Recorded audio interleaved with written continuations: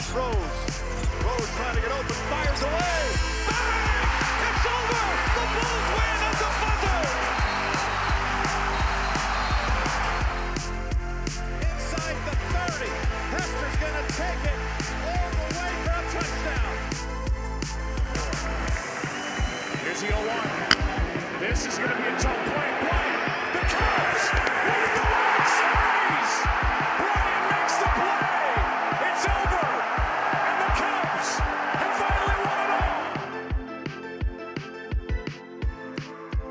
What's going on, everybody? Welcome inside the Goal to Goat podcast. We are without the host tonight. We are without Reese, but got the little brother here with me tonight. Jay, how you doing? Hello, everybody. Hello, everybody. Indeed, I'm doing wonderful. You're doing good. I'm sorry, I interrupted you. I asked you a question. I didn't even give you a chance to finish rude. it. I'm doing wonderful. Go Twins. The Twins won today, ending an 18-game losing streak in the postseason. Wow. So go Twins. Go Twins. Go Twins indeed. Jay lives up there in Twins country right now, so he's watching the Twins. I know he roots for the Twins. Cubs till I die, but whenever they're not playing the Cubs, so I understand that completely. And the Twins are an underdog, man, this year, especially in the American League. So it's cool to root for a team that's not supposed to really win a whole lot, but yeah. So, all right, man. Well, let's just go ahead and get right into it tonight. We're going to talk some Bears. We're going to talk some Cubs. We're going to even throw in a little bit of Bulls in there for you. Even mention the Blackhawks a time or two. I will mention too that I'm trying to secure a guest to come on and talk to us about the Blackhawks and kind of give us a season preview and just see if Patrick Kane. Yeah, if I could get Patrick Kane to come on here and talk about the Blackhawks, that'd be sweet. It's not going to happen, though. I'm not that cool. But I am trying to get somebody on here that knows a little bit more, not just about the Blackhawks, but about the NHL in general, and can kind of give us a good overview of what we can expect. Obviously, the Blackhawks have the brightest star in Chicago sports in Connor Bedard on their team. Connor Bedard just scored his first NHL goal of the preseason just a few seconds ago before we hopped on here. So good on him. He had 2 assists the other night. So he's off to a good start. He had 3 goals in his showcase, which if you have not seen those goals, I'd encourage you to go look at those and get excited about Connor Bedard and what the Blackhawks can be here in the next couple of years.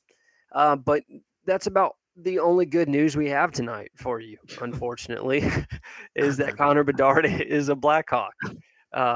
Everything else is unfortunately depressing. The saddest sports city in America. Just the saddest. I mean, it stinks because I feel like Chicago sports fans are the best. And we got some bad news up in here tonight, and we're not even talking about the White Sox. That's when you know it's rough. And we're not White Sox fans, so we're probably not going to talk about the White Sox very much at all anyways. Never. The White Sox are trash. But if they were better, we might actually talk about them. But unfortunately, they're not. They're not very good. And that possible winning window has officially been slammed shut. But let's lift up our spirits tonight. Let's talk about the unbearables. The Chicago Bears. It started off as a good Sunday. All right. Started off as a really good Sunday. And unfortunately for us Bears fans, I'm sorry, there's a ton of sirens just going by my house right now, if you can hear those. They're probably going to Memorial Stadium. Did you see that? What happened? Memorial Stadium is part of Memorial Stadium there in Champaign is on fire. Wow. So there is a fire happening right now just down the street from my house. That's literally probably where they're going. If you guys want me to head over there and do a live recording, it's probably Brett Bielema's seat. It all ties together. It all ties together. It all makes sense. works. It all It all works. makes sense. Honestly, they were No, looking for the source. You should.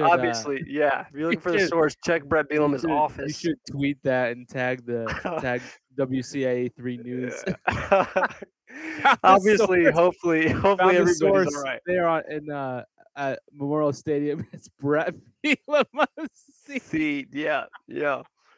Hopefully he's not sitting in it. Obviously you hope everybody's okay. I It worked. apologize I mean, about the it noise. works. This is good. I apologize about the noise, but here we go. We'll go from one hot seat to another. We're talking about the Chicago Bears. All right, and the Chicago Bears, man, it started off as a good Sunday. I was out playing around a golf, had the game on my phone. And he stopped texting me back, so I knew I he did was stop sad. texting back because I was just enjoying golf, and there's another fire truck going right now by my house. This Going is to put out Brett Bielema. yeah. Well, they know they know the defense offers no resistance, so somebody's got to. Man, this is good.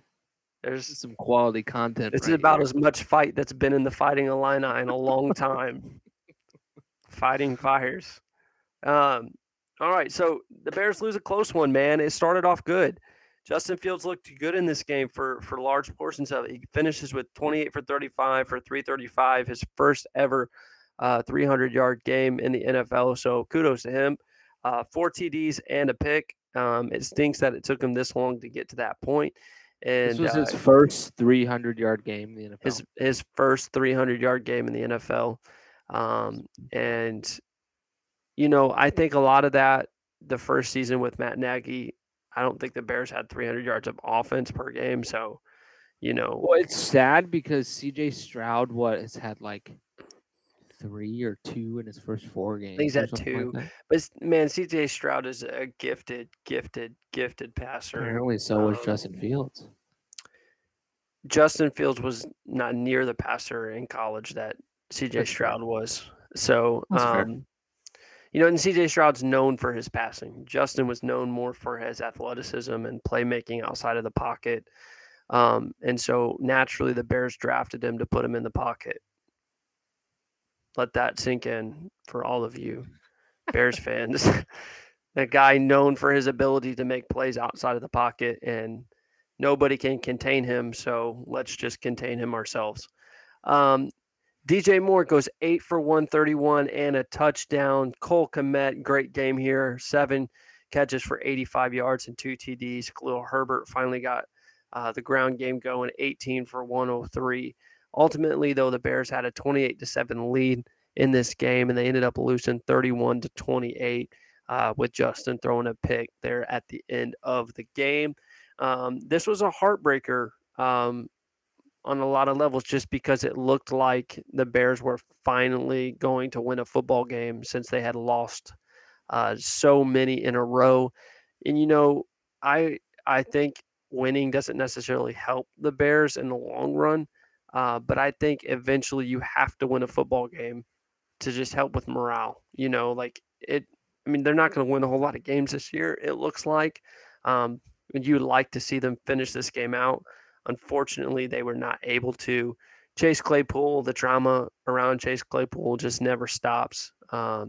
He's a diva wide receiver without diva wide receiver results, and therefore he's just not worth it. A lot of these wide receivers in the NFL end up being divas, but most of them end up being good enough to where you can put up with the junk that comes with it. Chase Claypool is unfortunately one of those you cannot deal with, and so he was asked to stay home. There's rumors that he's going to be released, or that's the expectation around the league. Jay, what was your thoughts on this game here? What you thought about Justin Fields? Obviously, DJ Moore looked the part. Cole Kmet, looked the part. Obviously, it was the Broncos. The Broncos had just given up 70 points the week before, and the Bears got some stuff going. What's your opinion? Was this more the Bears figuring something out? Because I do think the play calling was better. Or is this, just a result of playing a really subpar Broncos team and just getting kind of fool-schooled results? Is this something that we can see continuing, starting Thursday night with the Commanders, or is that the best that we're going to see this year? What do you think, Betty? I think it was a mix of both. If I'm being honest with you, I even said last week that I actually don't believe that the Broncos are as bad as people are putting them out to be right now. Personally, uh, so I think it's a little bit of both. I think their defense is horrendous. Um, However, I do think the Bears figured out something to do with the play calling, right? Like I don't know if it was just getting rid of Chase Claypool, which it obviously wasn't, but that's what everybody's saying, or if it was actually them letting Justin Fields go. What I'm more concerned about is the fact that you figured something out, but you can't hold on to a 21-point lead. Yeah, Uh, so to me, that really reflects pretty poorly on coaching, right? Like yeah, how is that possible? I agree with you. And I think what you said there about the play calling, it's a little bit of both. I mean, we saw it last year, right? The Bears were horrendous the first handful of games. It's actually ironic that they're about ready to play the Commanders on Thursday Night Football again, because last year that was the turning point. They played the Commanders on Thursday Night Football. I think they lost 12-7, and it was just a game where the Bears had so many opportunities and couldn't capitalize, couldn't get the job done. And then they used that mini bye week and they completely altered the playbook. And that's when Justin Fields went off and did what he did for a chunk of games there. I do think that the Bears adjusted something in the playbook, and I think it helped Justin Fields. Everything was on the move on Sunday. He got out of the pocket, and I think you said last week that Justin Fields in the right system could be a good quarterback, right? And Yeah, but this, this isn't the right system regardless.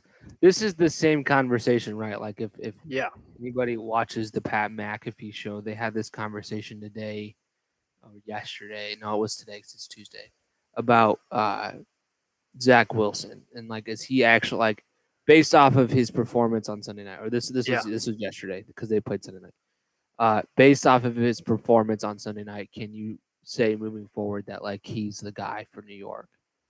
And there were some people that said yes, that yeah, he's the guy, and then there was a lot of people that were like, it's one game, right? Like yeah, Taylor Heineke has had great games, and I'm a fan of Taylor Heineke. Like I love his grit, but like he's right, not a starting quarterback. Like he's not a Super Bowl winning quarterback, right? Like he's played good, right? Like yeah. If Taylor Heineke was Marcus on that team, Mariota has had really good games as well, right? But if he's not a Super Bowl winning right, quarterback. right, So like, sure, Justin Fields played really well, um, but also like they lost, right? And right, there's no like second place for whatever reason. We can say it's coaching. That players got to take some of the blame too, right? Like they let a absolutely 21-point lead go. Like against an eventually, like offense the that offense that's not has to been take great. it into their. They have to. The offense has to take it into their own hands and be like, Yeah, okay, like it's 28-21. Like we need to go score. Like we need to execute. Like we need to figure something out, and they didn't, right? Like they right. But gave what up a about this? 21-point lead. Okay, so let's just segue this into our next part of what we are going to talk about here tonight. You just highlighted the offense not adding on more points, right? Um, and this kind of a system, and Reese has said it many times on this podcast, like we were told the offense may take some time to come along, but the defense should always be ahead. The defense you should see progress. You should see life in the defense. Obviously, the secondary is very beat up, but this defensive line is not very good. They don't get a whole lot of pressure. Um, the linebackers seem to be getting pushed back at contact. Um, you scored 28 points in this game, and you had a 21-point lead against. I mean, let's face it, a Denver offense that has not been good, right? Um, Horrendous. and you can't finish Horrendous is you the can't word that finish you're the looking job for. either on defense. You have a struggling offense that gives you 28 points. Um, what does this say about Matt Eberflus? If he's supposed to be this defensive genius, this guru, because when Matt Nagy was here and the offense struggled and he's an offensive head coach, you say, well, the offense should be better if you're an offensive head coach, right? So what is these kind of performances continually at one right after another say about Matt Eberflus to you? That he's a worse coach than Matt Nagy. He's a worse coach than Mark Trestman. Or the GM, like the GM to the coach, like they all need to go. Like Lovie Smith needs to come back. They need to like freaking stinking. Sorry, mom, stinking hire David Ross to coach the Bears. Like this is a literal joke. How do you hire somebody worse than Matt Nagy? Like Yeah, I'm starting to like Matt Nagy, yeah, which is awful. yeah. Matt The one, Nagy was 13-3 with Mitch Trubisky. yeah, That's like one of the greatest coaching seasons ever.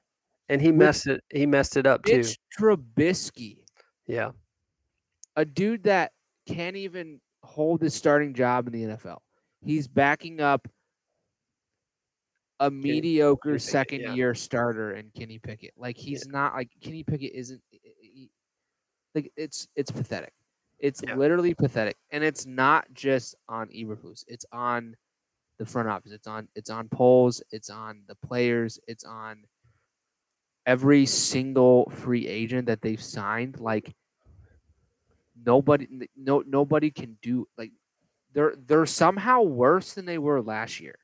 yeah, How is that possible? yeah. They're worse with better players. Like they added some talent, and they're even worse. They're literally worse with better players, which shows you that it's coaching. They haven't won It's a game since they traded Roquan. the makeup of the team, front office, the coaching, like nobody is playing for anything. They're it's it's literally awful. Yeah, It's painful to watch, honestly. yeah. I mean, I would have to agree. I mean, it's just this defense. You just ask yourself, like, what is this? Like there's struggling offenses all over the National Football League, and offenses have bad days. Um, but defense, man, defense should be more consistent. I feel like, um, and obviously the secondary is beat up. I mean, I get all of that, but your secondary isn't the reason why you're not getting pressure. And this was a weakness on the D line that all of us saw. Like even somebody who barely watches football could see that the Bears D line was a weakness. They don't get enough pressure.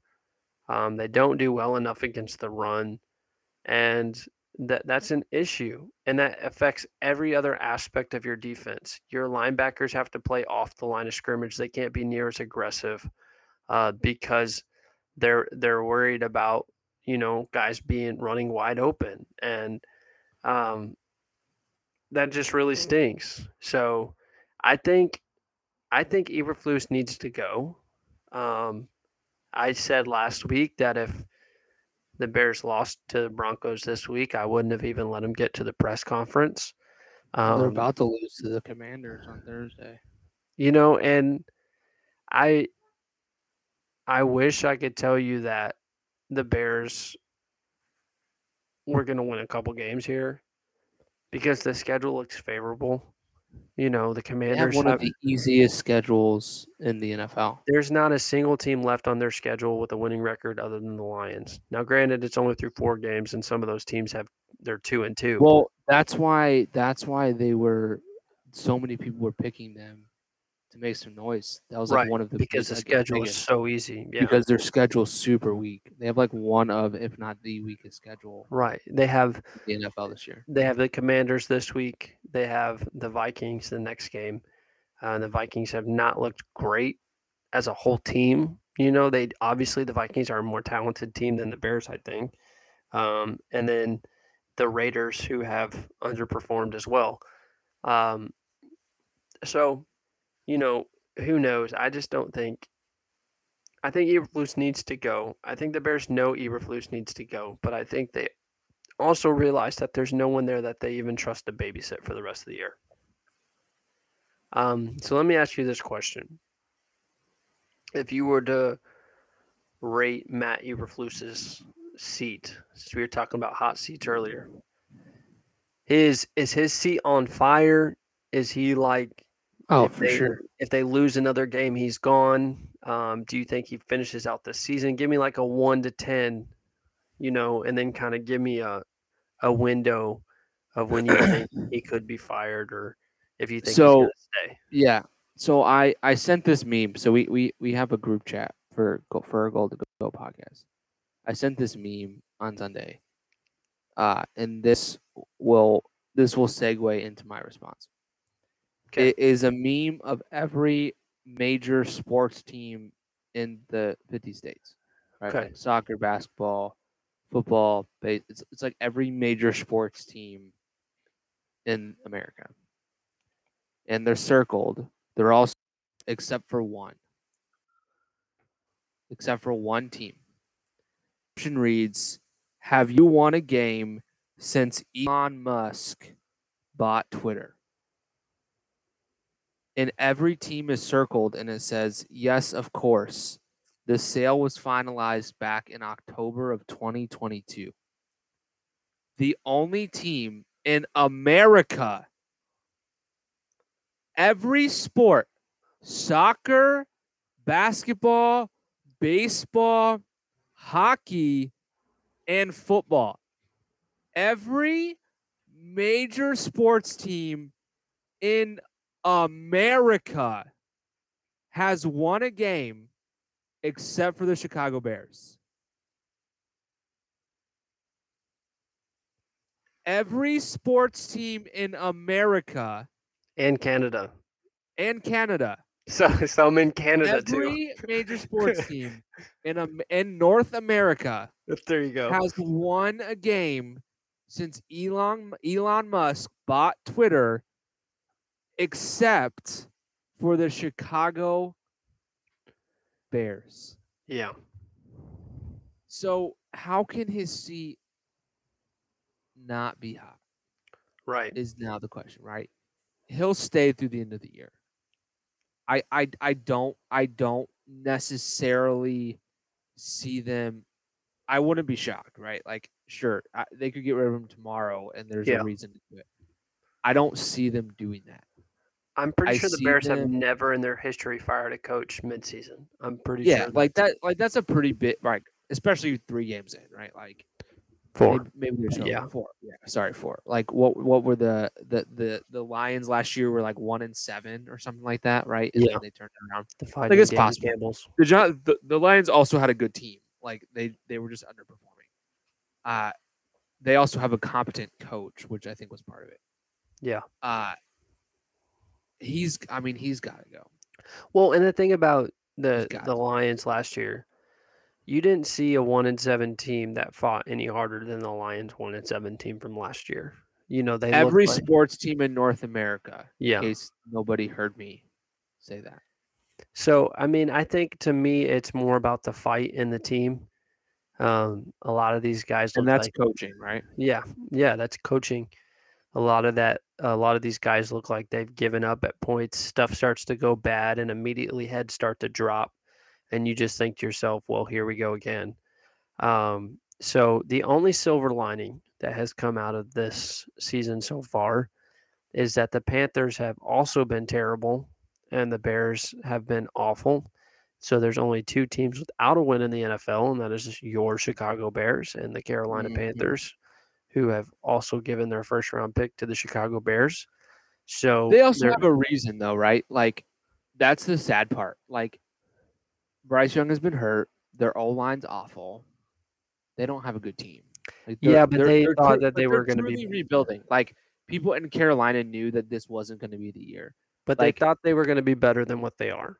yeah, for sure, for And sure. they're looking for a wide receiver one. But we're not going to give him DJ Moore back. So, We should. um, I don't think we should. I think that's a joke. He's the best player on this team. And the fact that you don't have an immediate argument as to who else is better just proves my point. He's So, okay. anyways, I think the silver lining here, the Bears got the first and second pick in the draft. Is it going to stay that way? Who knows? Who knows? But hopefully the Bears can convince Caleb Williams to come out of USC, and There's then no way. they can draft Marvin Harrison Jr. There is a way, and There the way isn't. there is a way. There is, and the way is fire Matt Eberflus and hire Lincoln Riley. No. That is the way. They need to hire Jim Harbaugh.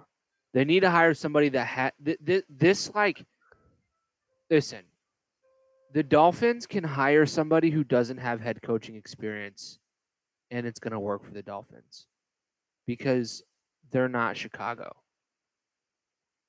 The 49ers can hire Kyle Shanahan, who has no head coach experience, because they're not the Chicago Bears. The Chicago Bears cannot hire somebody who doesn't have head coaching experience solely because Chicago sports teams are cursed. You have to hire somebody who has experience. And if you don't hire Jim Harbaugh, I am borderline not going to be a Bears fan anymore. I'm borderline not even a Bears fan right now, to be completely honest with you. I would personally love to be a different sports fan. However, my loyalty lies with the Chicago Bears. Yeah. I mean, you know how I feel about the coach. I just want Caleb Williams, so I would The do issue is, anything. though, this is the issue, right? NIL. Yeah, Like he can he's make more making money. millions of dollars and playing college football and winning and living in Southern California. So like, yeah, you're gonna make you could argue, right? Like rookies coming from the NCAA into their rookie contracts, like you could argue, dependent on how big of a contract that is, like they could be making less money in the NFL because they're Yeah, not getting the NIL deals, right? So, especially somebody as big as Caleb Williams, like he's what, Wendy's, and we see all the things that he does. Like he's for sure making a couple $1,000,000. yeah, I would assume. right, I have no base, like that could be right. that could be completely off. That's my guess. And he's in all the Heisman commercials and stuff too. Right. So, So I mean, he could be taking a obviously, pay cut to come to the yeah, Bears and lose, yeah, realistically, right? yeah. So that's why I say it's potentially not. And he's come out and said, right, like he's not. he He hasn't come out and potentially said could that. His stay. dad has said it, His but dad yes, is, pretty yeah. much, He yeah, could stay if the system and if it's not right for him, right, which I get, especially in the college world that we live in now. Again, with the NIL, like he's making right. That's why it's millions of dollars. imperative to I would get. argue. That's why it's imperative to get a coach that he Right. likes. You know, Right. and And that's surround him with skill players. right. And that's, I mean, what better way to do that than to draft Marvin Harrison Jr. and have him opposite of DJ Moore? I mean, that'd be beautiful, but need a guy that can pull the trigger back there. All right. So we'll move on from the unbearables. This is a goat show. So we'll talk about some more goats. Unfortunately, they're There's only one goat in Chicago. the fainting goats, the Chicago Cubs. The Chicago Cubs have officially flamed out of the Major League Baseball season. They missed the playoffs, and it was just an utter catastrophe the way that this season ended. Um, Catastrophe. catastrophe. I They mean, had a they 92.6% chance to make the playoffs. going into that series with the D-backs, I think it was at their highest, like that first series against the D-backs. You blow that series, and then you lose 2 or 3 to Colorado. You go to the D-backs again. You get swept by the D-backs again. Well, you lose 3 in a row to the D-backs again, and then you come home and you think, okay, let's right the ship a little bit. We'll get a team like the Pirates that we've dominated all season. You lose 2 or 3 to the Pirates. You're like, okay, we got to really turn it on. Let's sweep the Rockies. Boom, you sweep the Rockies, and you feel okay going into the series against Atlanta. You could be in a better spot, but even though it had been as bad as it could get, you were hoping let's just finish out this season strong, and they just laid an egg in Atlanta. And Saya's error that cost them that first game. The defense, just the leather betrayed them these last several weeks of the season. They just were not dependable on defense. The bullpen was terrible, and they finished out a very crucial week, 1-5. Obviously, they sat everybody that last game of the season, but it doesn't matter anyways. They were eliminated. All they needed to do was win 3 games. If they would have won 3 games, they would have surpassed the Diamondbacks, um, and made the playoffs. So it's unfortunate to say the least. I thought that this team was much better than the way that they ended. I predicted 87 wins. It should have been more than 87 wins based on where they were and how they finished. If I had to sum up this season in one word, it's frustration. Um, Jay, how do you feel, having a little bit of time to reflect and maybe not be so emotional about it? Obviously, it's the Cubs and we're emotional about the Cubs, but how would you reflect on this season as a whole? Is this a positive season? Is this a failure to you? Is it both? Um, what do you think, buddy?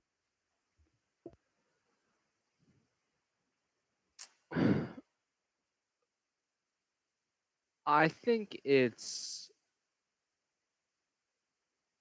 twofold, right? Like they were 10 games above 500. Yeah, They had a 90, I think they're the highest percentage I was just reading was like 96% chance to make the playoffs. Um, like it's disappointing, right? Also, now like this sounds bad, but I'm relieved that they didn't make it, so I could stop caring sooner, right? Like yeah, this team wasn't going to go anywhere in the playoffs. They can't pitch. You can't win in October if you can't pitch. Like you yeah, can hit as many home runs as you want. I mean, look at the Twins when they literally set the record for most home runs, yeah. and they didn't even win a game because their pitching was trash. So I like I wanted the Cubs to make it just to avoid the collapse. Just because, like, if you make it, even if you flame out in the first series, if you make it, you avoided the collapse, like the complete collapse, and it's not like in your head. You know, I think next year there's going to be those questions going into September if the Cubs are still in it, which I suspect they should be and will be. You're going to have those nerves kind of creep back in because there's not a whole lot of guys on this team that have won anything, other than Kyle Hendricks and Dansby Swanson, and you don't know if Cody Bellinger is going to be there next year.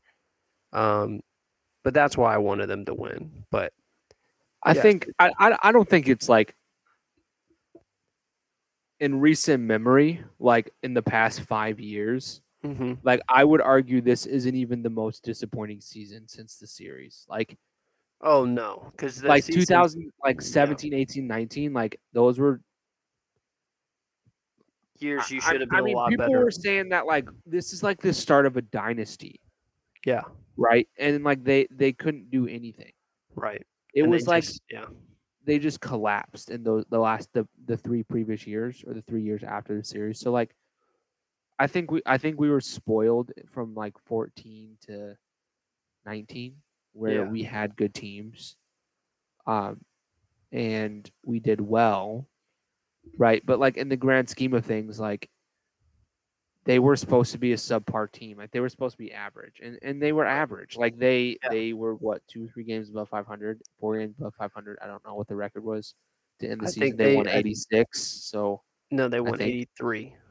83, whatever the math is on that. I'm bad at math. Yeah. So like yeah, 79. So Yeah, that 4 games and above 79. 500. Yep. Yeah. So like sure, like they were an average team, uh, with a horrible bullpen. Like that's why they couldn't do anything. And some of that, a lot of it is David Ross.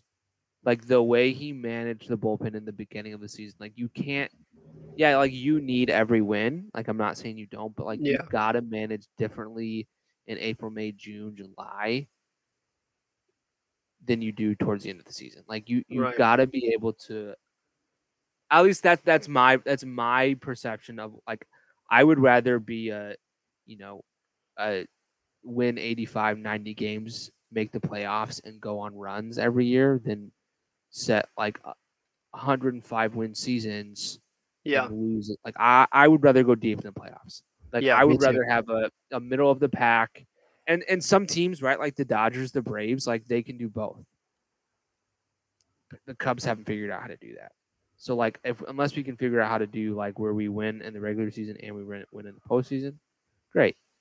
Uh, but if not, like you got to manage differently. Like you got to save those arms. Like Mark Leiter Jr., he had like a 9 something ERA from August and September. Like Yeah, what? because he had been used so many times. That's what it is, right? Like it's overused. Like he's a good pitcher. Yeah, and none of those Alzolay, I mean, people were injured. Like there was a lot of right. things. When all your leverage guys end up with forearm strains, that just shows you like they're being overused. And none of these guys, with the exception Like of Stroh had like an 8 something ERA from July through the end of the year, and right, he was injured. But like, right. And yeah, Fulmer, I mean, Fulmer's the only guy in that pen that had gone like a full season as a reliever. You know what I'm saying? Like Alzolay had never done this before. Leiter had never really pitched a full season in the pen. Merriweather was good for majority of the season, um, but these guys just got used and abused. A lot of that was just trying to get back in the race because they played so poorly the first half of the season. So you had to try to win as many games as you could just to get back in it. But still, um, there's some positives to take out of this. Dansby Swanson is the guy that you paid for. Um, he was the best shortstop from that class for the money. And Nico played really well. Ian Happ had a down year, in my opinion. Cody Bellinger obviously was awesome, but you don't know if he's going to be back. Seiya bounced back big time in the second half of the season. Christopher Morel had his ups and downs. Justin Steele was well, awesome. Go ahead. and that was part of the thing that I was going to say about their collapse. If that's what I mean, I would call it a collapse.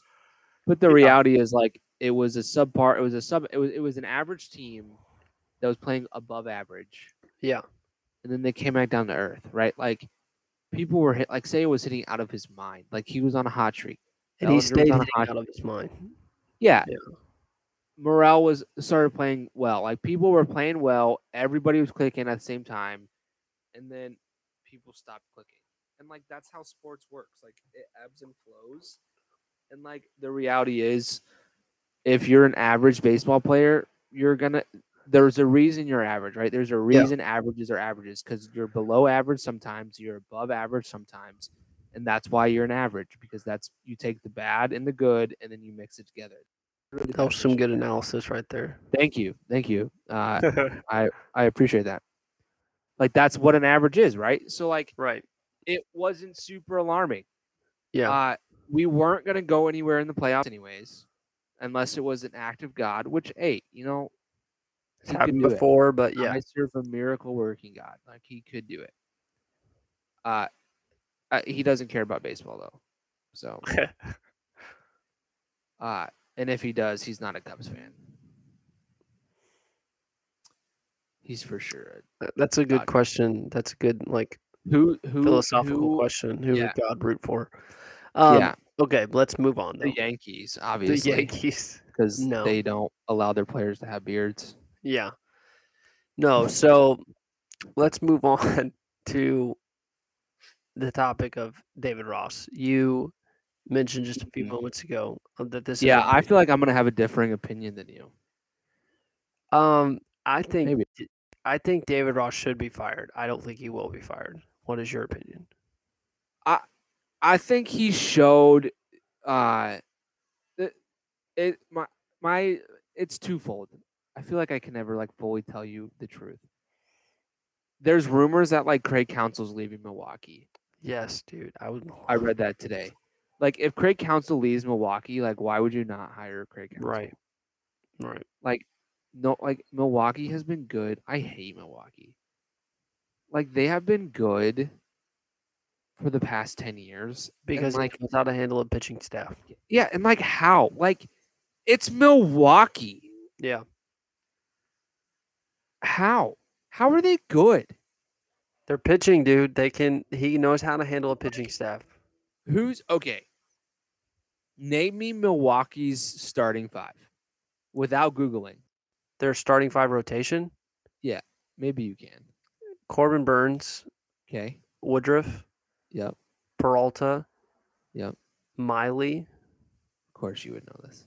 and I know Colin Ray started against us the other day, but it's not him.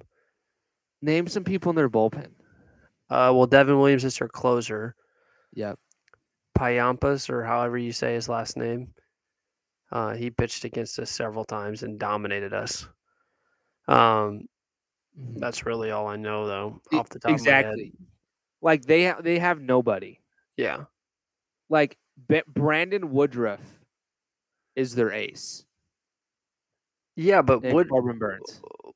Like, Woodruff has been incredible. I mean, and Corbin Burns won a Cy Young. I mean, yeah, they're correct. they're But like, starting their top three in their rotation are incredible.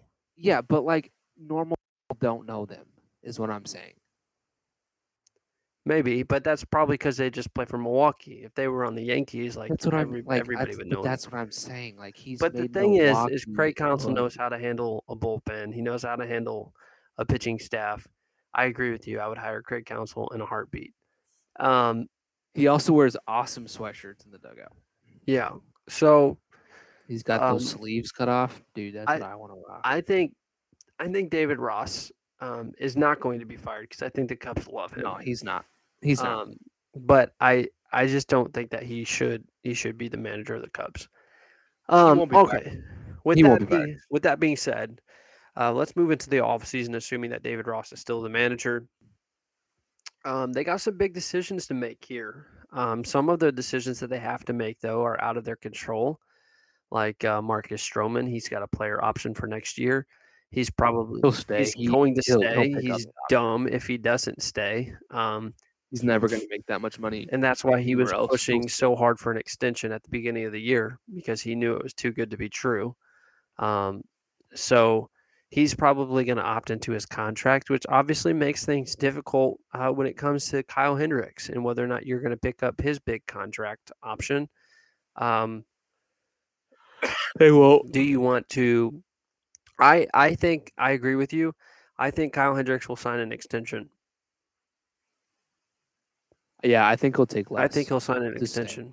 He'll take the years instead of the 1-year contract. So I do think that Kyle Hendricks will be back. I just don't think it'll be on that particular contract. They're going to try to re-sign Cody Bellinger. They made that very clear. Tom Ricketts wants Cody Bellinger back. I know that Jed Hoyer, David Ross have obviously said that they want Cody Bellinger back. I just don't know if they're going to be able to afford him, to be perfectly honest. I think he's going to end up at the Yankees. which is going to stink. But um, I think he'll end up in San Francisco. there's a high possibility of that as well. Both those teams need a guy like Cody Bellinger. And so I would say if I was guessing if Cody Bellinger is a Cub or take the field of the MLB, I'd say it's like a 30% chance that Cody Bellinger is a Chicago Cub next year. I wouldn't be comfortable going any higher than that in the predictions there. There's some guys out there, though, that look really intriguing. Is there anybody that you kind of have your eye on that you kind of want the Cubs to go for other than Cody Bellinger? What do you think? Are you a Shohei guy? Obviously. Come on now. Yeah, but I guess the only reason I asked that question is more so. The greatest talent we've seen. Yeah, and I agree. Why would you not want your team I know to there sign? are some people that don't want to give him that much money though because you don't know if he's Yeah, I would agree with that. gonna pitch. Well, they're saying right before he got injured he was going to push 500. They're saying he's not going to be pushing that now. Yeah, Some people are saying he's going to sign a smaller deal. yeah. Couple years to prove that he's. But I no, I mean I personally think like maybe this is I think maybe it is. I feel like if they re-sign Bellinger, like their offense is good. Like they were like plus. Looking at I can't remember what it was. Keep me honest, but like looking at their run plus differential. run differential. Thank you. They were like they were the best out of all the wild card teams. Yeah, Like they had, which is saying something because their pitching was horrendous. yeah, I think like they have a good enough offense. Personally, I want to see them throw a lot of money in their pitching. Right, like you got some killer free agent pitchers this year. yeah. Corbin Burns will be out there. You got Aaron Nola, Blake Snell, Eduardo Rodriguez, Lucas Giolito, Jordan Montgomery. I mean, Kershaw's out there, but he's not. Yeah, and who knows? I mean, some of those guys are going to sign extensions and different Right. things with the teams that they're on or pick Sonny up Gray options. is out there, or like whatever. his deal is up with the Twins, and like Yeah, I've seen So- him pitch. His record is 8-8, but like he's a good pitcher. Josh Hader is a free agent. Like that's exactly where I want them to invest. I would a rather. lot of good pitchers out there. I would like for them to get a starter. But I also, if Stroh is staying and you re-sign Kyle Hendricks, you have Steele, Hendricks, Tyone, Stroh, and then you just have that fifth spot, Nola's been linked to the Cubs, which is probably Jordan Wicks. Anybody's read that? Aaron Nola's been linked. I would love Aaron Nola on the Cubs. I just don't know if the Cubs are going to have the money to invest in a starter. Cubs have the money. They need The a Cubs bullpen. have money. They're one of the desperately. They're one of the most richest franchises. Okay, so in North let me American ask sports. you this They kinda question. Spend the stinking money. Let me ask you this question: Aaron Nola or Josh Hader? Which one do you think would be more important to the Cubs? Aaron Nola. Because I could argue that it's Josh Hader. Yeah, sure. I could also argue that I'm just saying, like Wilson with the Contreras needs to come back to Chicago too, but no, but that's not an actual argument. That's a lie. That's a make believe. He would be an upgrade. That's from about any as catcher. real as Brett. They also Dillon's need to sign hair a being on catcher. fire. Like, let's get rid of Jan Gomes. Stop! Don't come at Jan Gomes, dude. Here, Jan Gomes has been one. He was the most clutch Cub all year long. Jan Gomes to me. Listen, I love Mickey. All right, I love me some Miguel Montero.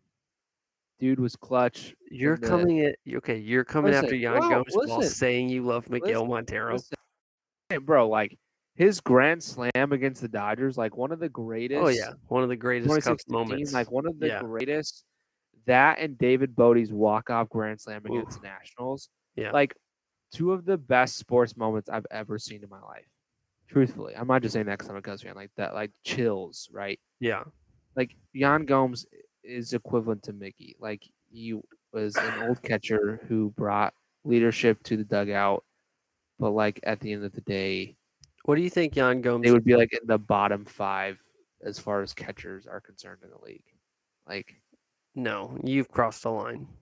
Jan Gomes statistically You've crossed has the to be line. in the bottom 10 in the You've league. crossed a line, big There's no time. way he's not. There's no way he's not in the bottom 10. You cannot convince me otherwise. Jan Gomes this year. I Okay. haven't looked at any statistics. I'm literally just shooting off the cuff here. There's I no know you way are. he's That's why top you're 20 in the that's why league. you're There's no that's way. why this take is stupid. He had how many homers do you think he hit this year? He actually had more than I thought he did. I feel like he's in the 20s. No, he did not have 20s. This just shows that you didn't pay that much attention to Jan Gomes. He only had 10 homers, but he had No. he had 10 homers and 63 RBIs. He only struck Congrats. out 81 times, but his hitting, he was 267 with an on base of 315 and a 408 slug with a 723 OPS and a Jan 1.7 Gomes WAR. sucks. That's sucks. not bottom 10 in the league. You're Jan Gomes crazy. sucks. Listen, the only reason they need to upgrade at catcher is because Jan Gomes is 36. It's not because Jan Gomes didn't perform this year. Jan He Gomes was the sucks. most dependable player on this team for the entirety of the season. The Jan Gomes was the most dependable player. Yes, if you watch the games, I'm talking about in clutch moments. If you He was needed more dependable than Cody Bellinger. for the entirety of the season, He yes. was more dependable than Dansby Swanson. Yes, because Dansby Swanson struck out Dude. consistently with guys on third base. Bro, you're literally reckless. I'm just I saying, can't like, even have an intellectual conversation with you. You just said Jan Gomes, was the the most most dependable, consistent most player. consistent Cub. Yes. He didn't have a slump. I'm telling you, dude, he did not have a Really? slump. Jan Really? Gomes, What about more consistent than your boy Justin Steele? well, that's different. That's pitcher. Oh, stop it. No, it's not. It is No, too. it's not. Did Justin Dude, Steele they grab play a on the bat? I same was talking team. specifically offense, okay? I'm talking So specifically now, offense. so now we're putting parameters around it because I just busted your theory. I come up with a player that you Listen, think is more valuable. You thought and more Jan Gomes. consistent. You thought Jan No. Gomes hit 20-something home runs. That just tells me you did not watch Jan Gomes. I just gave you a player. That's why you're backing down because you agree with me that Justin Steele is more consistent than Jan Gomes. So now you're putting parameter. Well, he was the most consistent. Justin Steele's last No, 4 duh. starts were not Because very the most good. consistent offensive player, you take out half the stinking team. That's what I'm saying. He was the most. If No, you he wasn't. if you needed a guy to come up to bat, I'm disappointed that you back down way too easy. You don't believe in this take because I do came up believe in with. this I take. literally threw two. I threw 3 players out, and I told you backed no. down on the third one. I backed down the on the third one. I backed down You don't believe in strictly this take. because it's a pitcher, and I could also argue that Justin Steele's last 4 or 5 starts disqualifies him from the comment that you just made. You don't believe in this take. I Reese, do believe whenever in you this listen to this, I apologize to you that you weren't here because I to feel like you every were Cubs backing up. fan that is here that watched Cubs games and watched Jan Gomes consistently come through in the clutch every single time he came up to bat in a We're big still spot. putting parameters around this though. Like so he was get outta here. consistent in the clutch. Sure. That's what I said from the beginning. He was the most consistent player. No, Yes, I did. you did not say in the clutch. You said the most consistent player. I for the wish we Cubs. could rewind this right now, and I can tell you that I Kobe said in Bryant big was the moments. most consistent player in the clutch, but I would That's still not pick true. Michael over Get out Kobe of Bryant. here. He Get absolutely outta here. was. No, He it has took the him most 7 game shots winners. to do what Michael would do in 1. He has the most game winners. Because he took the most shots. LeBron does too, truthfully. Okay, anyways, let's move on.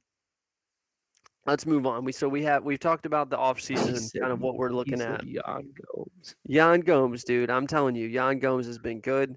He was good, and any hatred towards Jan Gomes is just completely misguided and uh, is not going to be allowed on this channel. Apparently, Let's move on to another hot topic in the Chicago sports apparently. world, the Chicago Bulls. All right. Uh, it was NBA Media Day, hashtag NBA Hope Day. The only day that you have hope that your NBA team can actually do something good. I actually don't even have hope And that the that's Bulls where will I do think anything. quite a few Bulls fans are. So I'm I hoping saw to. I saw a photo today. Uh-huh. My friend sent it to me. It was of Vooch, Levine, and DeRozan, and it said third time's a charm. Yikes. Yikes. So I'm hoping to do a Bulls preseason season preview next week for you guys. I I think I'll can do be that right solo. now if you want. The Bulls will be mediocre. They will maybe make the playoffs as a 7 or 8 seed. They will underperform like they always do and then run it back again next year. There's You your can only run preseason it back analysis. so many times when they're as old as they are. Apparently, third time's a charm, though, All right. according to So some people in Bulls Chicago. Media Day, we had some interesting things happen. Um, a few takeaways that I had. Lonzo Ball is coming back, he says. Do He's we only, actually think he's ever going to play again? you know, he is only 25, but Or is this like a Grant Hill situation? I think I think I think Lonzo will come back. Like, he's I not as d- good as Grant Hill, but like this, yeah, you know, I you think understand. Lonzo will eventually play again in the NBA. I don't think he'll ever be as valuable as Lonzo was before he got injured, which is often the case with these, uh, recurring knee injuries. Derrick Rose is still a good NBA player. He's not MVP Derrick Rose anymore. Um, But this is the thing, though. Like, I'm sorry. you're good. How bad, how bad does your knee have to be to literally not play basketball for 2 years?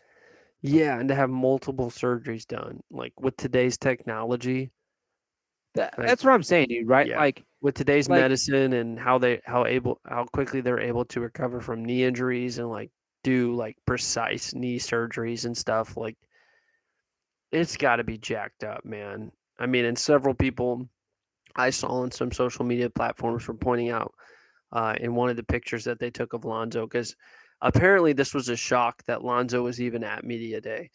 But they took a picture and several fans were pointing out the different cuts on his knee and how his knee looked. The scars from the surgeries and stuff. So Lonzo says he's coming back. It's not going to be this year. The Bulls have already pretty much declared him out for the season. But he was at media day, which I guess on some level is a positive. But I mean, it's not going to help you this year. So it's not really nothing to get excited about. Another guy that I wanted to highlight that I think is going to end up being a fan favorite, just because do not. I'm doing it Don't do because it. he's similar in his like Stop. Stop. demeanor as Pat Bev. No. Uh, Stop. Javon Stop. Carter. Oh my. Javon Carter. This man, Jalen is not a Javon Carter believer. Listen, I don't Bro, think. Pat Listen. Bev is one of the best agitators in this league. Oh, absolutely, absolutely. I'm saying You I'm not cannot saying. put Javon Carter on the same level as Pat Bev. I'm saying that Horrible. Javon Carter is a very, very, very good on-ball defender. I And need you to come get this man. he's got he's got like that dog in him that I don't care about anybody else. The trash All talk. right, Dion. Go ahead, Dion. Yeah, go ahead, Dion. So they asked Javon Carter. They've literally asked everybody. I think a regular question at every NBA media day. The reporters asked literally every player that got up to the podium what they thought about Milwaukee and Boston, and everybody gave like these, articulate answers and, you know, complimented the players and different things like that. They asked Javon Carter, and his response was basically, "What do I think about Milwaukee and Boston? I'm a Chicago Bull. I couldn't care less about them." I think that's just going to relate a lot to Bulls fans. Um, Javon Carter is also the creator of the coldest quote I've ever heard after a basketball game, which just like made me laugh. Last year when he went off for like 30 something points and they asked him after the game, they said, "Javon, how did you know? Like, at what point did you know, you just had it and you just had to keep going?" And he just looked back at the reporter as serious as could be and just said, "When I woke up." Like, that is a guy that just believes in himself. It was such a good quote that Kevin Durant tried to steal it a couple weeks later, which is kind of lame, but whatever. I think Javon Carter is going to be a fan favorite. Um, he's going to play hard defense. He's not going to be a guy that you're going to question his work ethic. How good is Javon Carter? He's a backup. I mean, he shoots 40% from three. So, I mean, one could argue he's going to be more consistent from three uh, than Kobe White. He obviously helps out the team more than Goran Dragic did. Um, he's going to be a more consistent shooter than Ayo Dosunmu. The Bulls needed shooting, and Javon Carter does some of that for you. He's probably just going to be your second point guard off the bench, but I think that he brings a good mentality to the team. And as far as AK and what they were saying, pretty much about this roster is they believe in this team. Nikola Vucevic said something along the lines of this team had a mentality of, when Lonzo gets back, we'll be able to do this. When Lonzo gets back, we'll be able to do that, yada, yada. And now that the team knows that, Lonzo ain't coming back, it's easier to move off of that stuff. And he's, as a team, their mentality is just going to be different. DeMar DeRozan said the other day, if you think the Bulls needed to rebuild, then you don't know ball. I don't know. I just don't think that there's anybody on this team that's actually won anything except for Alex Caruso, and now Javon Carter. So I think it's more you got to show it to me for me to believe it. And this team's schedule to start the season is not necessarily easy, so we're going to find out rather quickly how good they are. But I'm going to get into this more, hopefully next week, in a Bulls season preview for you. I'll probably be by myself for that podcast, but I will try to get it out there for you guys next week, probably around Thursday or Friday. All right, and let's move on. So let's go back to the good news. We'll sandwich the bad news like around like two pieces of Bedard, like bread. It is 1 week to the day where Connor Bedard will be making his NHL regular season debut for the Blackhawks. So I'm excited about that. I'm not going to get to watch it at the start live, but I will be recording it and going back and watching that game. Are you going to be able to watch that, Jay? No. No, not able to. Not want to. No. I believe in the hype. I still think they're a player or two away from really making some Oh, noise. they're quite a bit away, I think. But um, you want to see Bedard show you that he's the guy that you thought he was going to be. So generational talent. Hopefully, he can stay healthy and do all the things that you would hope from a guy that has that kind of hype coming out in the draft. So, all right, so that's the good news. that's the good news is that Connor Bedard, the biggest superstar in Chicago sports, will be on the ice next week. Probably going to be the most consistent player in Chicago in any sport.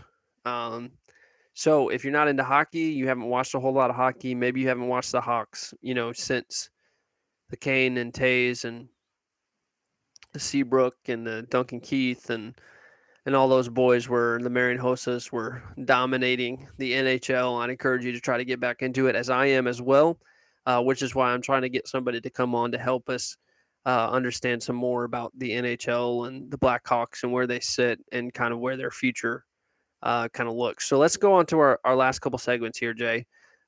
We got good goat, bad goat, scapegoat.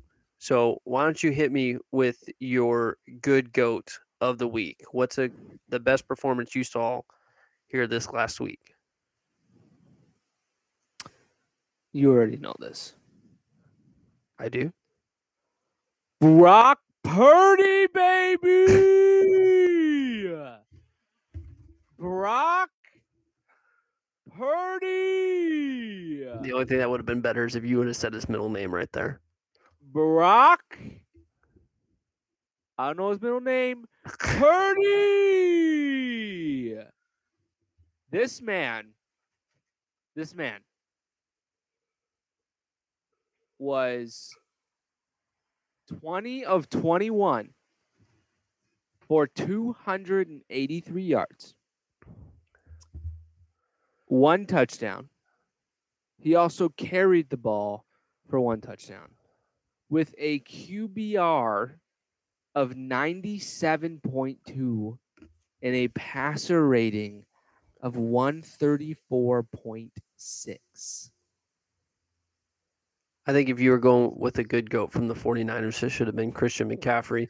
But we'll move on. Brock Purdy! So my good goat of the week is none other than Ray Davis, running back for the Kentucky Wildcats. Got a big dub against the Florida Gators to stay undefeated. He ran for 280 yards, ran for 3 TDs, caught another touchdown, just absolutely had their way with Florida. This was a beatdown. Kentucky had it in control pretty much the entire way. And they got a big game coming up this weekend. Who is your bad goat, Mr. Emmerich? Go. It's Brock Richard Purdy, in case anybody was. I thought you were going to say he's your bad goat too, because that'd be a bad take. Which is like Richard. Like, come on, dude. Yeah. This dude is the next great NFL quarterback. And his name is Brock Richard Purdy. My bad goat is maybe this is obvious, maybe it's not. Daniel Jones. Okay. He's awful. This man has thrown for 2 touchdowns this year. He has 6 interceptions. He has more interceptions in 4 weeks than he did all of 2022. For the record, he had 5 in 2022. He has 6 in 2023. And we're 4 weeks in. So he also makes $40 million. The Giants gotta be regretting paying this man. Like, okay, some of it's on the Giants, right? Because like they haven't really, like, Saquon's always injured. Yeah. He always. And they have Darren Waller. Like they don't really have another weapon. However, this man makes $40 million per year. To put that into perspective, he's in the top 10 with Joe Burrow, Patrick Mahomes, Justin Herbert, Lamar Jackson, Jalen Hurts, Russell Wilson, but like, man, Russell, he shouldn't be up there. Kyler Murray shouldn't be up there. Deshaun Watson shouldn't be up there. Josh Allen, Dak Prescott, and Matthew Stafford. Yeah. You put any of those quarterbacks on this Giants team, and they make it better than what Daniel Jones is making this team right now. Okay, we'll get into that in just a second. My bad goat is Daniel Jones. No, I'm just kidding. My bad goat is the entire Cincinnati Bengals team. Oh, dude, awful. Dude, 1-3. Absolutely atrocious. 1-3 to start the year. Just Dude, get making $55 million a year. By the way, they've already lost a game to the Browns and the Ravens in the division, so that obviously they got stings. slaughtered. And they playing the just Browns got and the Ravens. beat down by the Tennessee Titans the other day. And let's face it, the Titans aren't very good. I think the Titans are middle of the pack kind of team. You know, they might make the playoffs because that division is not strong. But man, dude, the Bengals coming in with all the hype. I know Joe Burrow is not fully healthy, but their season is pretty much over. Like, you're not making the playoffs in that division. And you pretty much got to be flawless from here on out. And the record, I mean the schedule, you know, you got the Cardinals, Seahawks, but then you got the 49ers, the Bills, you got the up and coming Texans, and then you got to play a Ravens team that's already beat you once, a Steelers team that you just don't know what you're going to get. The Jags, who could figure it out by then, the Colts, the Vikings, Steelers again, Chiefs again, Browns. Like, their schedule is not necessarily what I would call easy. I think they're done for the year. So that is why they're one of my biggest losers of the week. I'm going to go ahead and give you my scapegoat. One of the Go ahead. most slept on statistics or streaks is that Mike Tomlin has had a winning season 16 years in a row. Right. Yeah, it's crazy. That's wild. It's wild. You just said the Steelers. You never know what you're going to get. Like, right. That's unprecedented. 16 Yeah. winning seasons in a row. Well, yeah, and this Steelers team, like, I mean, they could, they could come out and beat the snot out of you and just run over you, or they could literally come out and do what they did against the Texans. Correct. And you literally don't know. Yeah, you just don't That's know what makes that streak more impressive, right? And yeah, right. he had Big Ben for a while, but yeah, obviously these last couple, I think he's getting closer to that potential chance of not finishing with a winning record. It's a crazy statistic. So here's my scapegoat this week. Daniel Jones. Oh, stop Daniel it. Jones is my scapegoat, and here's why.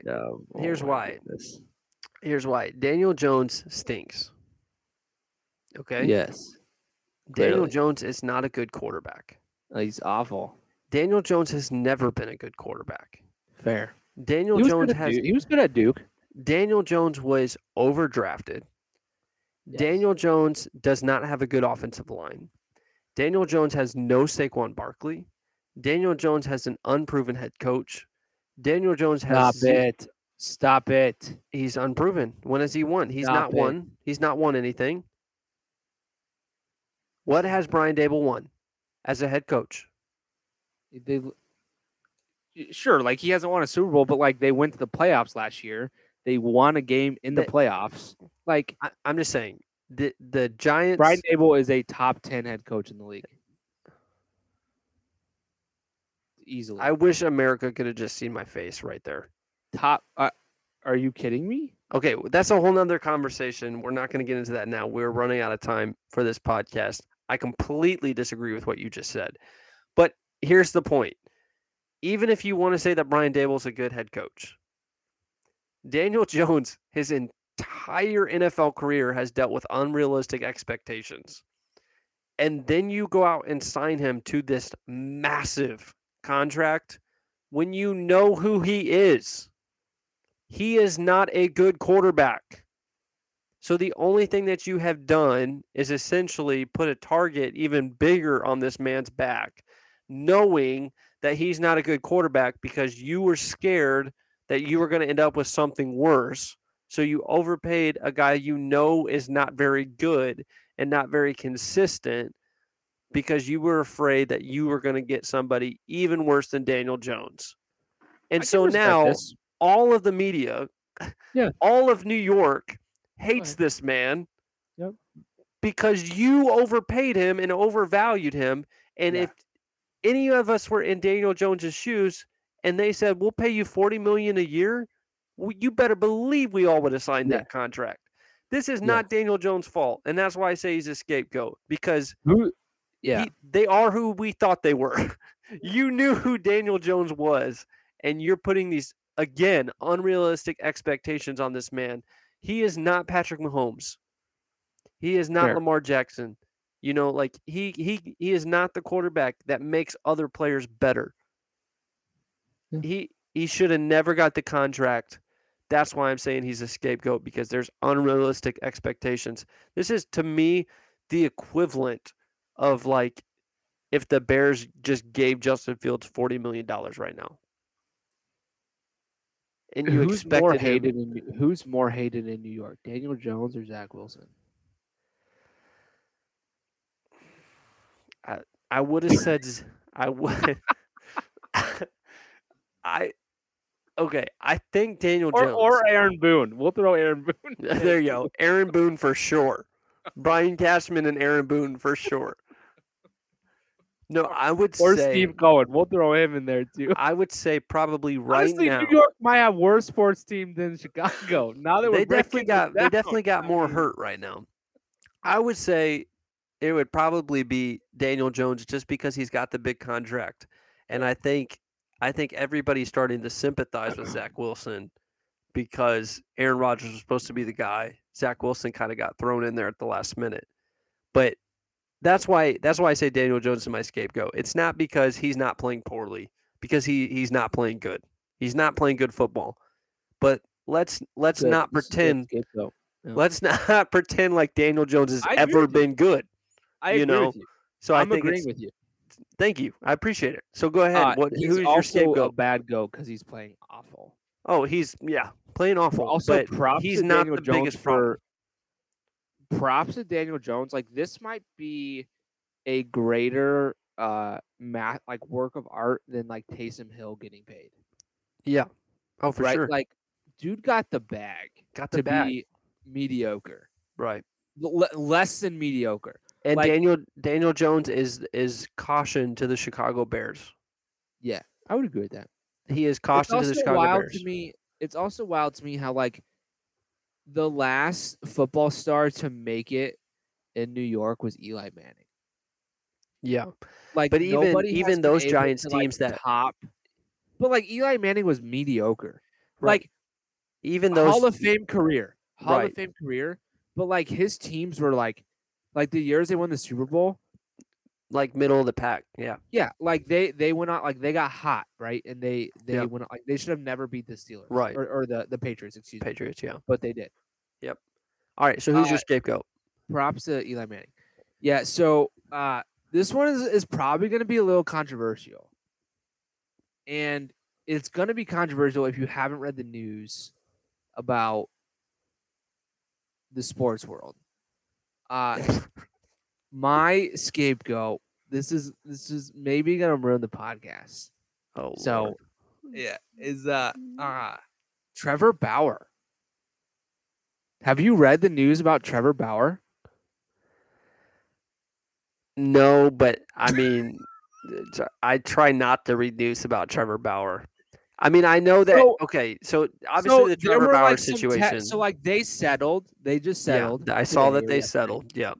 There's been some texts that have been like leaked that have basically like shown that this chick set him up to get paid. Like texts that she sent to people. Yeah. Like completely derailed his career.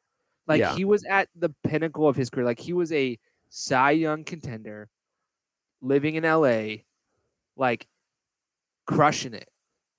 I don't like Trevor Bauer. Like I personally don't like him. Like I think I don't know the dude. I don't know that Trevor Bauer is a good human being, but obviously nobody deserves to have their career ruined. Right. Like, nobody deserves that. I mean, obviously he a lot of these guys. A lot of heat. Like he took I mean, a lot of heat, and it's Yeah, coming out now that a lot of this, was all of it, fabricated. essentially has been fabricated. Yeah, And I mean, the media had this is the problem with the media. They had a lot to say about Trevor Bauer when it happened. Now that all this stuff is coming out, nobody's talking about it. yeah. Well, I mean, because it's like a nuclear war zone. I Free the mean, man. you know, Free and like I Trevor said, Bauer. listen, if you don't want to get, your name dragged through the mud, don't put yourself in positions to get your name dragged through the mud. And I these agree. guys, I'm sure many of these guys are doing distasteful things on the side that none of us know about, that never get out in the public. And you wish that wouldn't happen. Obviously, you know, Trevor Bauer put himself in a rough position, and this ended up happening to him. You wish that it didn't. You know, if this stuff if this stuff wasn't like real.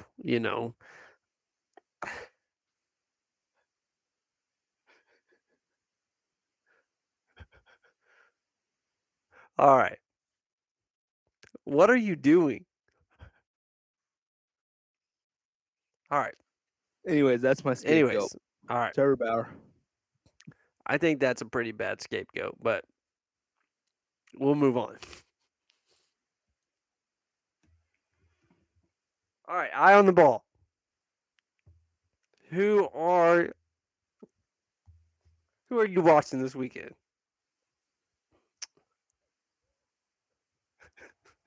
Why are you laughing?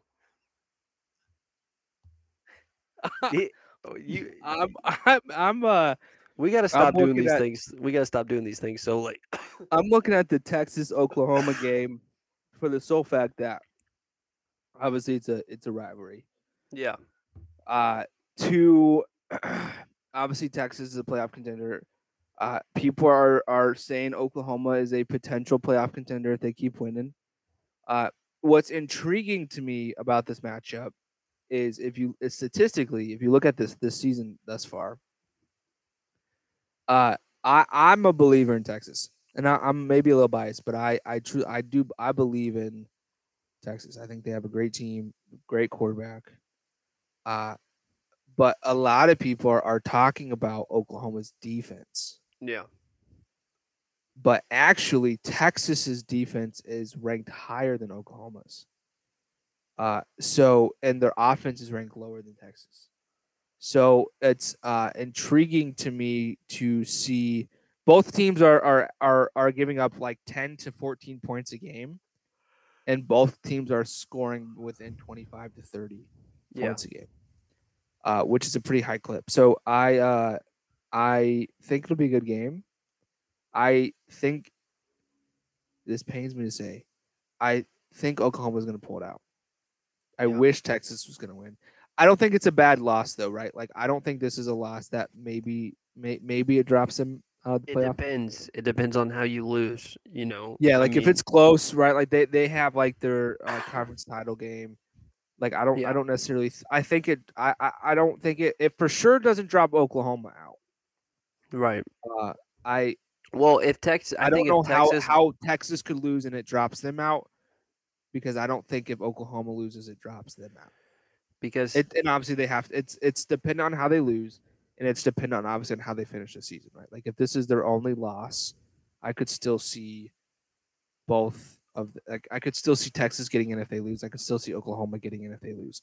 But well, it's the obviously rest dependent the on rest of how they lose. Texas's schedule is pretty favorable. They got Yeah. Houston, BYU, Kansas State, TCU, Iowa State, Texas Tech. Yeah. I mean So, it's their last run through the Big 12, so they had to get that championship. right. And Oklahoma has Texas this weekend, and then UCF, Kansas, Oklahoma State, West Virginia, BYU, TCU. Which Um, is again, that's also pretty I favorable. I think that this game would, if Oklahoma loses, I think it does knock them out of consideration. I really do. Interesting. Um, just because I don't think that they're coming back to beat Texas in the championship game. Like, obviously, if But if they Oklahoma, do, it doesn't drop them out. right, but I don't think two Big 12 teams are going to make it. But what if? But I mean, I think if Oklahoma were to, if so, say Texas win this game, Oklahoma were to play them in the championship game, I think Oklahoma would get the nod over Texas because they have the championship. Hmm. Because I don't see, unless like Georgia loses, they might lose this weekend. huh? Georgia might lose this Yes, weekend. which enters my eye on the ball. I am looking at Georgia and Kentucky. Kentucky is obviously playing some really, really good football. Came into the season clearly underrated as they just moved into the top 25. Just came off a big win Like against dismantling Florida. Florida. Yeah, and Georgia has struggled at times during the year. Just struggled against, I believe it was Auburn on last Saturday. So Yeah. that's a big game. I think Kentucky can give them a fight. I don't think Georgia is as good as they have been the last 2 years. No, they're not. But this is a big game here for Kentucky, and if I remember right, it's probably Georgia's only chance of losing. I think. I mean, they have Kentucky, Vanderbilt, Florida, which they should win. Both of those, Vanderbilt and Florida. And then they have Missouri, which I think they'll win. Ole Miss. Excuse me. Wow, getting choked up. Ole Miss, Tennessee, and Georgia Tech. I think they win all of those games. I think Kentucky's definitely the toughest game left on their schedule. So we'll see. I mean, I think that this could move Kentucky into a conversation that you didn't really think that they were going to be in. Because Kentucky, if they are able to pull off the upset against Georgia, they have Missouri, Tennessee, Mississippi State, Alabama, South Carolina, Louisville. They got some tough games still on That's a their tough schedule. schedule. But, if they were to only lose to Georgia and they were to win the rest of their games, that's a pretty impressive resume. But they would have to do it without a conference championship because Georgia and Kentucky are in the same division there. So that's an interesting game that I am looking at this weekend. Notre Dame, Louisville, 6:30. Reese, what are you looking forward to? Oh wait, I forgot he isn't Yeah, here. he's not here. He's not here. I'll throw in this good goat in honor of Reese because I know he probably would have picked this guy Brock if Richard Purdy. no.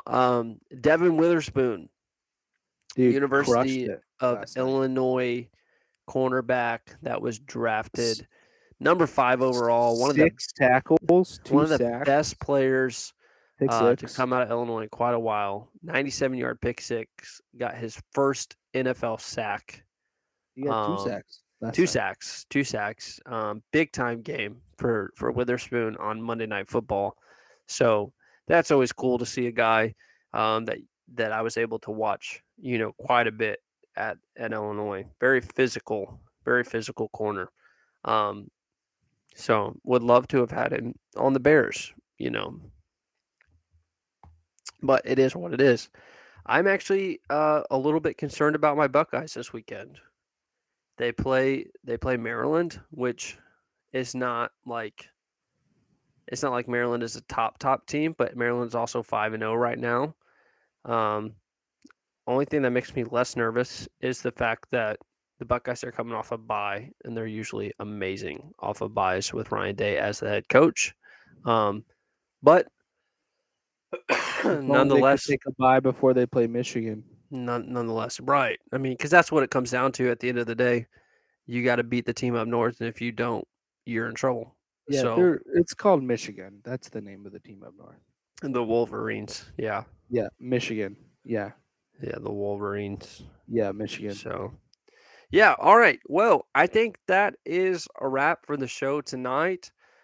Jay, it was good talking to you. So Brock Richard Purdy, baby. Brock Richard Purdy. Hopefully next time Reese is back on the show with us. I will be coming at you hopefully later on this week with a guest on the Blackhawks and kind of where we're expecting their season to go from here, and hopefully getting you that up before next Tuesday's opener. It's been a great time talking with you all. If you could, just like, subscribe, download the episode, share it with your friends, all those kinds of good things. We love being able to talk sports with you all. And hopefully you'll come back and you'll hear us again next week on the Goal to Go podcast. So hopefully you'll have a blessed day, and we'll talk to you later.